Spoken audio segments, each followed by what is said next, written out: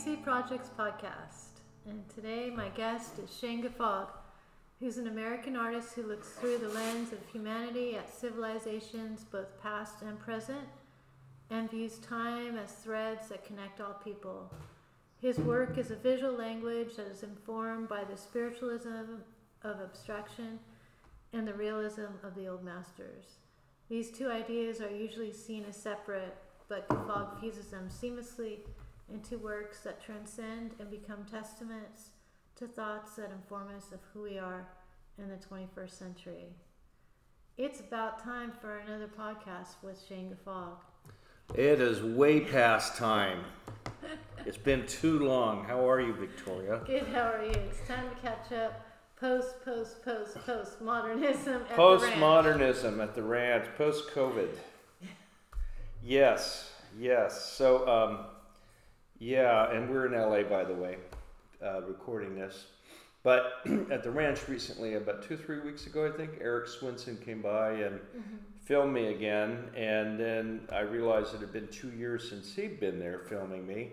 And we just reviewed the other film on YouTube. And in that one, called The Ranch Part 1, the old bird buildings were still up. There was 20,000 square feet of bird buildings from their aviaries, pet birds, cockatiels, lovebirds, parakeets and finches, stuff like that. Emus. The emus were in a different area, and then I just planted the orchard.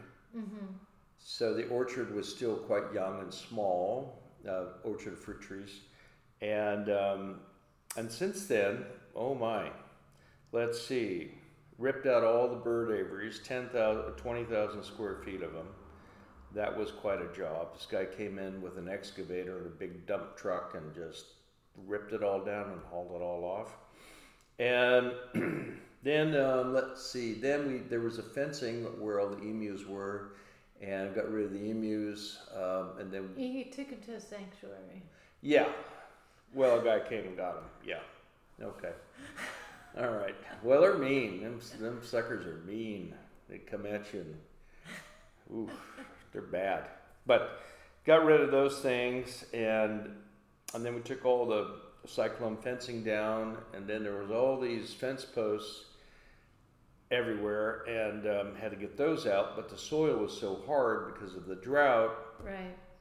And I had to get some water from the irrigation company around there and flood the field first. I was there for that one of those times. Yeah, I remember I sank down into my knees. Yeah. That was in the mud. That was quite a sight to flood and everything. I've learned a lot about farming from you. Have you?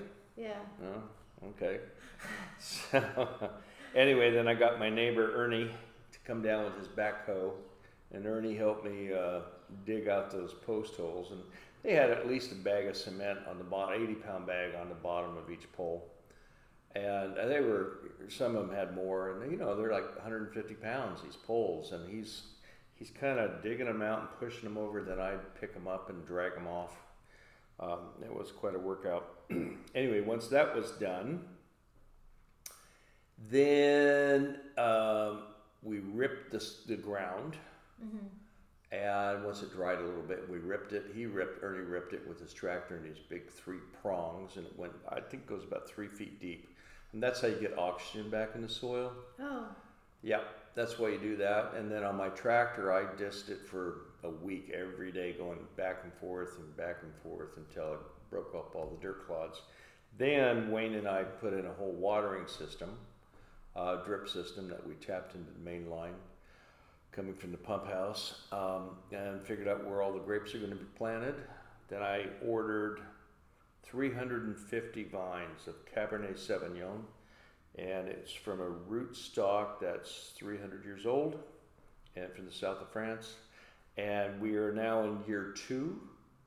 They've only been there for 2 years. They were, I don't know, maybe 4 or 5 inches tall when I got them. And I planted them 2 years ago in May. And now they're 9 feet tall. Right. It's like a miracle. Yeah, and the branches are like as thick as my arms. Yeah, you can't believe the bunches of grapes that are on there now. I was just looking at them this morning and it's like, what? This is nuts. Yeah. It's crazy. So this last year we ended up making about 175 bottles of wine, and me and my friend Wayne and Troy, my two high school buddies, who are actually have known them since we were school kids. And between the three of us, we've kind of made some mistakes, but we got something that's drinkable. It's our summer wine, barbecue summer wine. And it's just fun, and we thought, well, let's see where this goes. Well, now cut to you had a conference meeting. Yeah, we had a conference meeting yesterday about. Hate to tell you, boss. But we're going to have probably between about 2,500 bottles this year instead of the 175. So, if you stop and think about that, we got to buy 3,000 bottles, but we also have to buy crates to pick them into, and we'll put that on a trailer on the back of my tractor, and we'll pull it through the vineyards, and I'm going to have to get a bunch of guys to help, and we'll pick, and then they I have to get a destemmer machine, and so it goes in that and takes the stems off, and it breaks the skin ever so gently, and then from there it gets pushed out into these big vats where they sit, and I think it's for a week, and it's called a musk, and then we just keep pushing it down so it doesn't get bacteria. Anyway, this whole process, that we've learned, and so now we're stepping it up to get the right equipment, and going to have a little boutique winery. So that's fantastic. I just had that vision of I Love Lucy. Yeah. Oh, that's a cute idea, but no. All the ladies coming in there barefoot, stomping on the grapes in a little corral. That's not going to happen. No, it's not going to happen. No, so we're going to have all these, stainless steel machines and stuff, and then once it's all fermented and it's all to the right place, and then it's all gets filtered, and then it goes into oak barrels, and we'll sit in these oak barrels for a couple of years. So imagine 2 years worth, right? So we're looking at 5,000 bottles of wine. Wow. So now storage is an issue. Yeah. I have to build a new building. Well, we were just talking that offline. Well, you could just put an awning, and it's going to be summer, but you can't do that. No, this is a real thing. But in the meantime, so anyway, the reason I decided we should do this podcast is because now we have this other video that just came out, which will be linked in the thing. So you can watch the first one from 2 years ago, and then this one, and see what I was doing during COVID. Yeah, Eric Min Swenson, he's a good filmmaker, and documents LA. Yeah, he documents LA and lots of things with artists and stuff like that. So he's been keen to follow you, and it's really nice videos. Yeah, he's very quick and brings his phone and a camera, and says, where do you want to start? And I just say over here, and away we go. Yeah, so like last year you got some flack saying, well, are you painting or are you farming? What's going on up there? Oh, yeah. And you're doing both. Why don't you talk a little bit about that? Painting? Well, I'm painting every day. But how does your day begin? How does my day begin? Like as of lately? Well, I mean... As of late? Well, it started when you first started planting all these. I know because I would come up there and see you. You'd get up and you'd go into the orchard and you'd start talking to the plants and getting the fruit to grow and everything. And it started growing and, et cetera, and then you go into, of course it gets really hot depending on the time of year, or really cold. Then you would go into the studio and start painting and then work until the evening. So it was definitely a full day. Oh yeah, I put in, 12 hours a day. Every day, pretty much every day. Maybe 1 or 2 days is only 8 to 10, but Lately, what I've been doing is I wake up at 5:30 in the morning. I just automatically wake up and get up and make the coffee, and then I'm usually in the studio by 7 a.m. Well, now that like the orchards and the grapes and the trees and the vegetable gardens and all that, they've matured. Yeah. But before, you were going out. Well, going out and checking on everything and checking on the watering system and making sure it was all working. It's all fine now, and everything's automated. Yeah, it's on your phone, right? Yeah, I can control it all from my phone, from anywhere in the world. But also now, my friend Wayne and Troy both, they just retired this last year. So Wayne's out there in the mornings. He gets out there about 6 o'clock, 6:30, before it gets hot. And he's been thinning the grapes because we have twice as much as too many that we need. And so he's thinning them. He and Troy have been thinning them. I haven't had time to do that.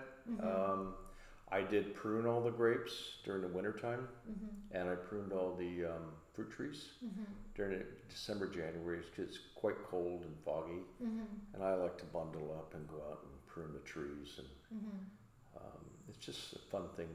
I don't know, I just enjoy it, but there's probably something kind of romantic about it. I mean, you grew up on the property. Yeah,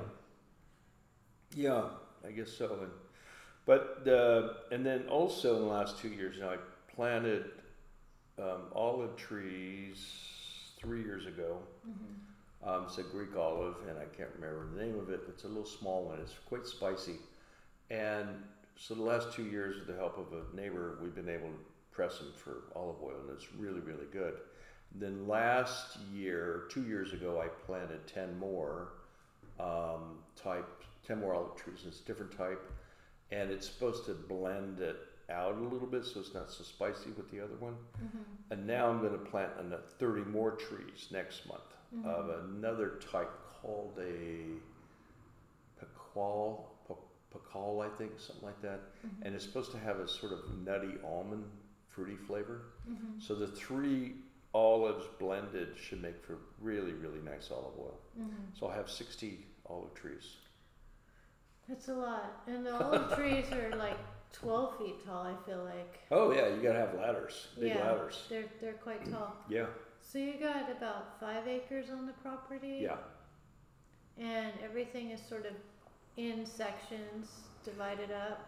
Yeah. Kind of. Yeah, it is. And the grapes are in the back area on the northwest corner of the property, and it's, like I said, 350 vines, so there's 10 rows of 35. And then the fruit trees are on the front of the property and kind of wind around to the side of the property. And then on the other side is where all the buildings are, and my studio and the wood shop is there. And then in the middle of the property I have a guest house. And there was a welding shop that we converted into a gallery space, but now I'm using it also as a studio because I keep outgrowing my spaces. Yeah, well, that's a good thing. I guess so. Yeah. So when we look at film, part 1 and part 2, anything you want the viewer to pay attention to? I mean, one thing would be all those in part 1. All those aviaries. All these aviaries are gone. They're all gone. Yeah. Part 2, you've got roses. You've got, it's like the Garden of Eden up there. Yeah. I planted, I don't know, it was like 20 rose bushes, and now they're just amazing. I got the climbing ones. I planted them in between these cypress trees along a fence, and so they've climbed into the fence. They've grown into the fence, and it's just a wall of color. It's really nice. I like to sit outside in the mornings now and have my coffee and look at it. Yeah. So so this whole process was a bit of a hobby. It's turned into way more than that. It's an art project, I think, and somebody asked me recently, when did you come up with this idea of making your own olive oil and wine? And I said 30 years ago. I started thinking about it, and I wanted to do it. And it takes time, and it takes space, and it takes money. And back then I didn't have any of those things, so suddenly the timing was right, and I had the space and I had the money, so I went for it. Yeah. Like a crazy guy that I am. Well, I mean, your paintings are getting more. You've got this exhibition in Venice coming up, the Venice Biennale in 2024. So there's a lot of demand. Auction results keep making new records and things like that. So for me to watch you, you're not going out and buying Rolls Royce Phantom. You're putting the money back into the ranch, and it's like. Yeah, I'm not buying a new car. I'm buying new equipment for making wine. Right. So we can actually have a real bona fide winery. But it's also another, like, something to be engaged to. It's also a pre-business that you probably didn't even plan, really. Not really. I didn't know what the produce would be on the grapes. I didn't know how much olive oil would be produced. I didn't even know how to press olives. I had no idea when I planted them. Zero. And I actually did it for a Christmas gift for my son, who had come back from his first year of college, and I said, for your Christmas gift, I want to plant 20 olive trees for you. And, of course, he didn't like that idea and thought it was nuts. And he said, that's not a gift. And I said, yeah, it is. It will continue to give past my life. And if you take care of it, it'll continue to give to you. Instead of it just being an item that you throw away. Yeah. Let's really do something here, something that can give back to you. And so we did it. But he quickly lost interest in it all, and I just kept going with it and kept planting more and more trees. And I've got let's see, what do I have now? I've got a different variety of lemon trees and oranges. I think 5 or 6 varieties of oranges and grapefruit. And I've got avocado trees, and I've got pineapple guava. I have pear, cherries, peaches, apricots, nectarines, 10 pomegranates trees. And the pomegranates we pressed and mixing that as part of the recipe for the wine, just to see what the flavors are. Yeah. Experimenting.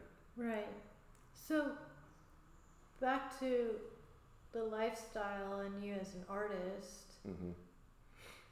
I mean, this is kind of part of your philosophy, to be inspired by the environment that you keep, whether you're here on Western Avenue, as long as the city will feed you, it all kind of influences. So now you're between two places. Yep.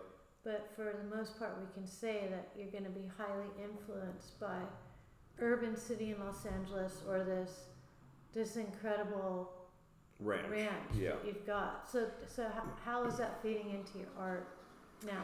That's an interesting question. I think, here in Hollywood, I think this is my 31st year of having my studios here at this space. And it's, it's not an easy neighborhood. It's not an easy city. There's, I think, too many people. It's too congested. It's too noisy. It's, and after this whole COVID thing, the tent cities are everywhere, and it's hard to look at. Yeah, it is hard. And it's hard to, you can't ignore it, obviously, because it's a real problem. Right. And it's a problem for those people. What the solutions are, I don't know. But when I first moved here, I thought I'll stay here as long as the energy of the city feeds me. And then a few years ago, it started not feeding me like it had, right? And then while I've been here, I've also had other studios elsewhere. I had a studio downtown for a while. I rented what was a former restaurant nearby because I just needed more space. but I've always maintained the studios here as well. And up there, one time somebody asked me, what's it for you? What is the main thing about being here in a country like this on the ranch? And I said, because they were like, it's so quiet. I said, yeah, I have room to dream. I have space in my brain to let my mind wander and imagine things. Yeah, that's a huge statement. Yeah, because and I think being in the city, you're conflicted with, maybe not you, but just the competitiveness of the city. There's no space to dream. There's space for your ego to become inflated because you're wondering what your neighbor's doing and how you can better up your game. Yeah, all that stuff. There's no space to dream. Yeah, no, there's not, and there's a dirt road that goes behind my property, and I try to go for a walk in the morning, or certainly a walk as the sun's setting, and it's like a mile and a half each time, and it gives me time to think. I take my dog for a walk, and she likes to run through the fields, and and her happiness is a reminder to me that it's all a state of mind. And I think, look how happy she is. She doesn't know anything about what's going on in the world, and she's happy, blissfully happy, because she's actually in the moment, which is something we all have a hard time doing. And so, for instance, like when I'm on my walks, or going through the orchard or whatever, I allow my mind to go on a bit of a walkabout, and imagine things. And I imagine, like, okay, what am I going to feel next time I get on a plane to go to Europe? What am I going to feel when I'm walking along Venice, along the canals again? What am I going to be thinking as I'm looking at these spaces, where we're talking about doing a big exhibition, and my team will be with me, and so I just kind of imagine what that's going to be like. I don't imagine how it's all going to turn out. I just imagine sensorially, emotionally, what it will feel like. I don't imagine that. A good feeling, though. Huh? A good feeling. Yeah, a good feeling, sure. Yeah. And that's what, when I know that, okay, this is the right thing to do. Yeah. I'm not like flipping a coin on big decisions like that.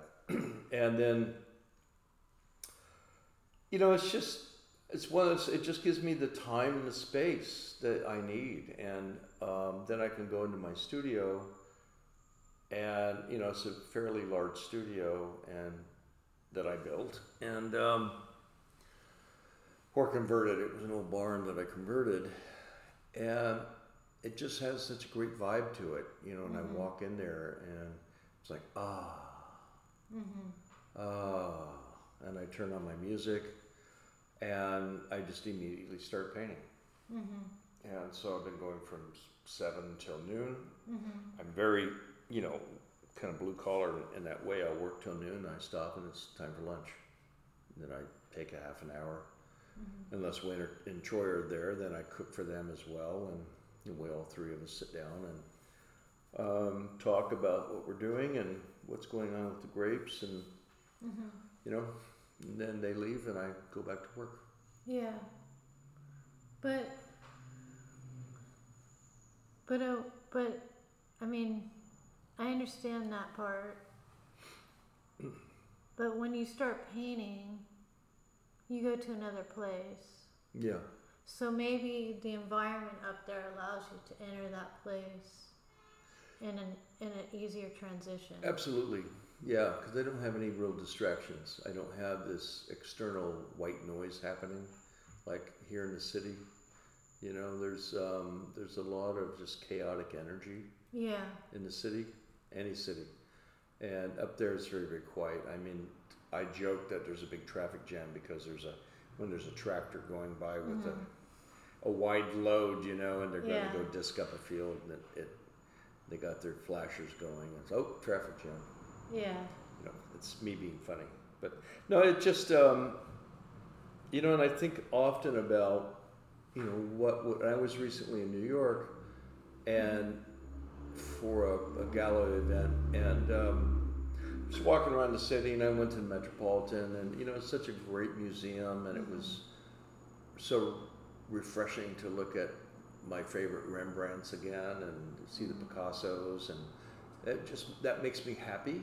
Yeah. You know, and it gives me a sense of a place in my life and the lineage of things.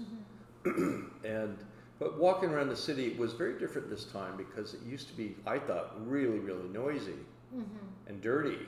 And now it's like really clean and civil. And it was very different than when I came back to LA. It's like, oh, it's like they flipped. LA used to be laid back. It's not so laid back anymore.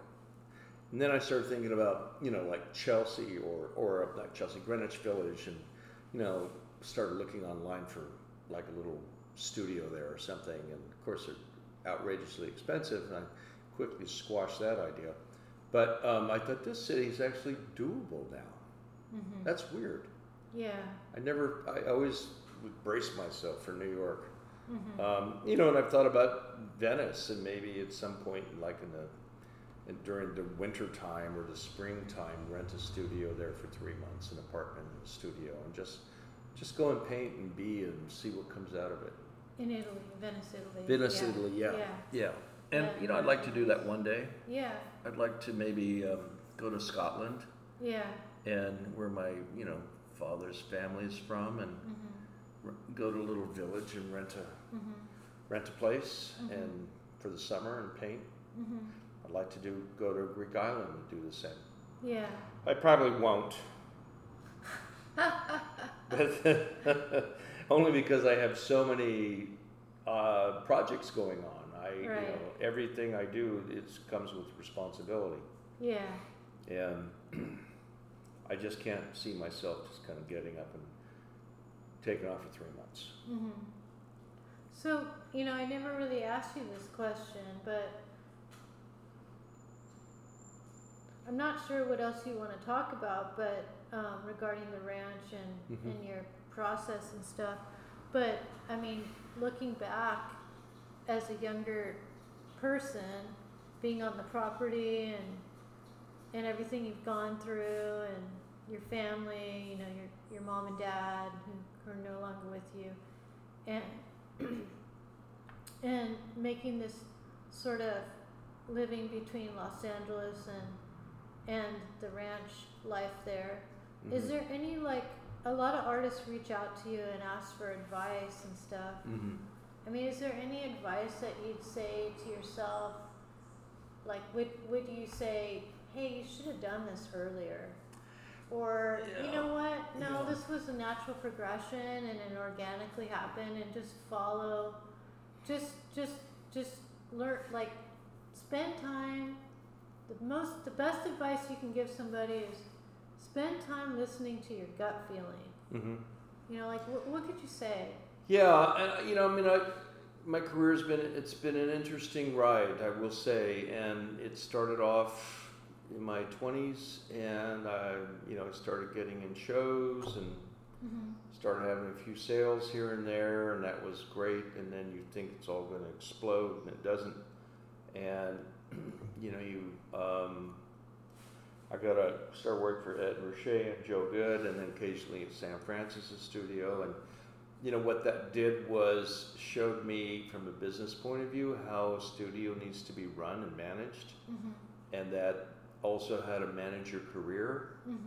And you're going to be in the show in Bakersfield that opens in a couple days. Thursday, yeah.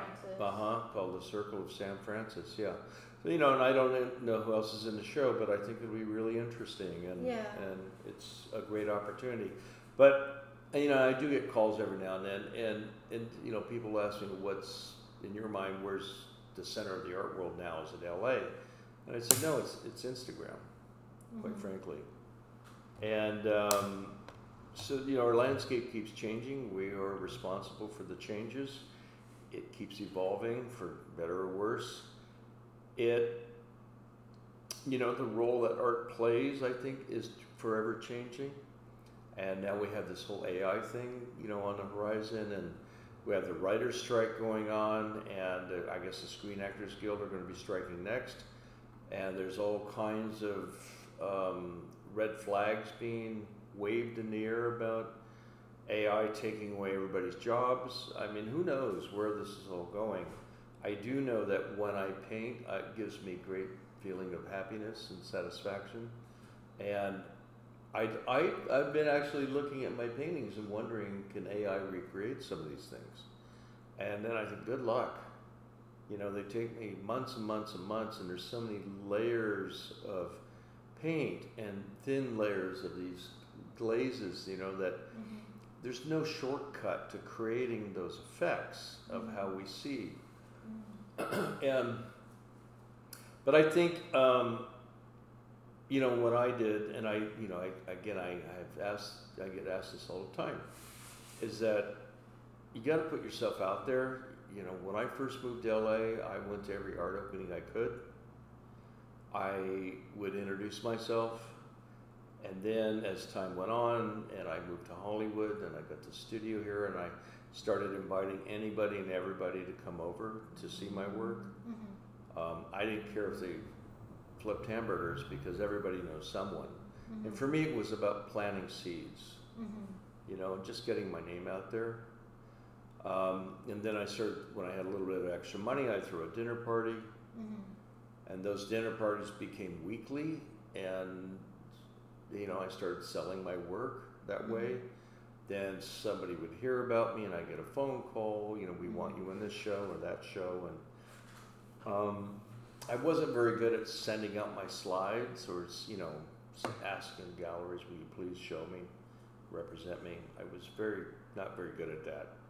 And it just all happened organically, quite frankly. And when I got my first museum show, that was just purely happenstance. I think, I was showing with Leslie Sachs' gallery, and they said, well, how'd you meet Leslie? How'd you get hooked up with Leslie Sachs? And I said, the director of the gallery came to an exhibition at Pharmaca. And it was a group show, and I was just there, because I was running the place. And it was a big scene, and there was thousands of people, and the director was just floored by the energy, and said, who's in charge here? So somebody brought him to me. Wow. And he said, we need to have lunch. This is phenomenal what you're doing here. So I gave him my card, and on the card had my website, and I knew he would look it up. Yeah. And he did. And then a couple of days later, he said, I want to come over to your place and see these paintings. Everybody here has been looking at your paintings. And he came over and stood in front of this big 8-foot tall painting and said, wow, how much is this? And I said, it's $25,000. And he started laughing. And I thought, oh no, they're too much money. And I said, so they're too much? And he goes, no, they're not enough. I can't. No collector I work with is going to take that price seriously. We got to be at least 45 for a painting of this caliber. Are you crazy? So I said, okay.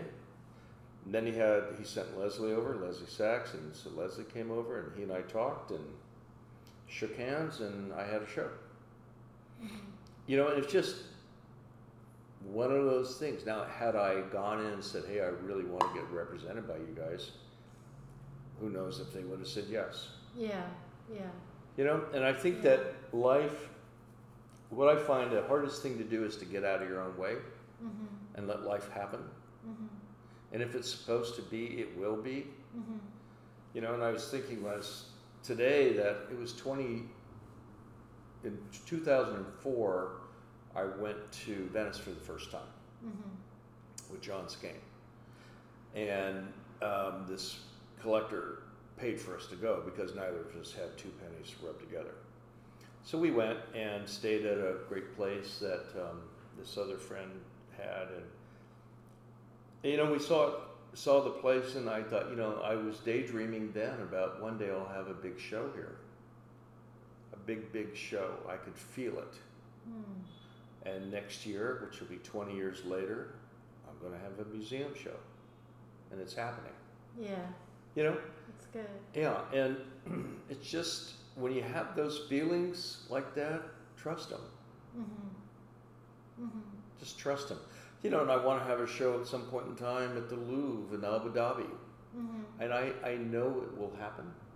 I don't know when, I don't know how, but it'll happen. I can feel it. I can feel those things, you know, and and that's the thing about, I think, being in but you got to do the work. you have to do the work. You're not just sitting here on the couch watching TV going, yeah, I think one day I'll have a show. I mean, you're like, you know. No, I work 12 hours a day. Yeah, you're working every day. Yeah. And and that's you know what's going out into the world is that I am doing this stuff, and you know, and I try to post every day on social media in one fashion or another because again, that's the new center of the art world. It's the center of the world. Is the social media stuff, and you know, is this something I really enjoy doing? Not particularly. You know, but I mean, back in the day, you used to put your slides together, and then your gallery, they would be in charge of the PR.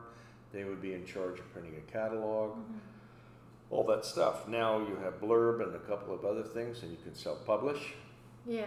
And that's another thing I tell artists. I said, put together a book. Publish your own book. Hand them out like a business card. Yeah. You know, you have these tools available to you now. Get it out there. You know, Instagram, I mean, learn how to cut little movies on your phone and make them interesting and put them out there. Those are all tools that galleries used to do for artists. Yeah. And I think the artist now has to wear every hat you can that you can. You know, yeah, it's a lot. Yeah, it's different now.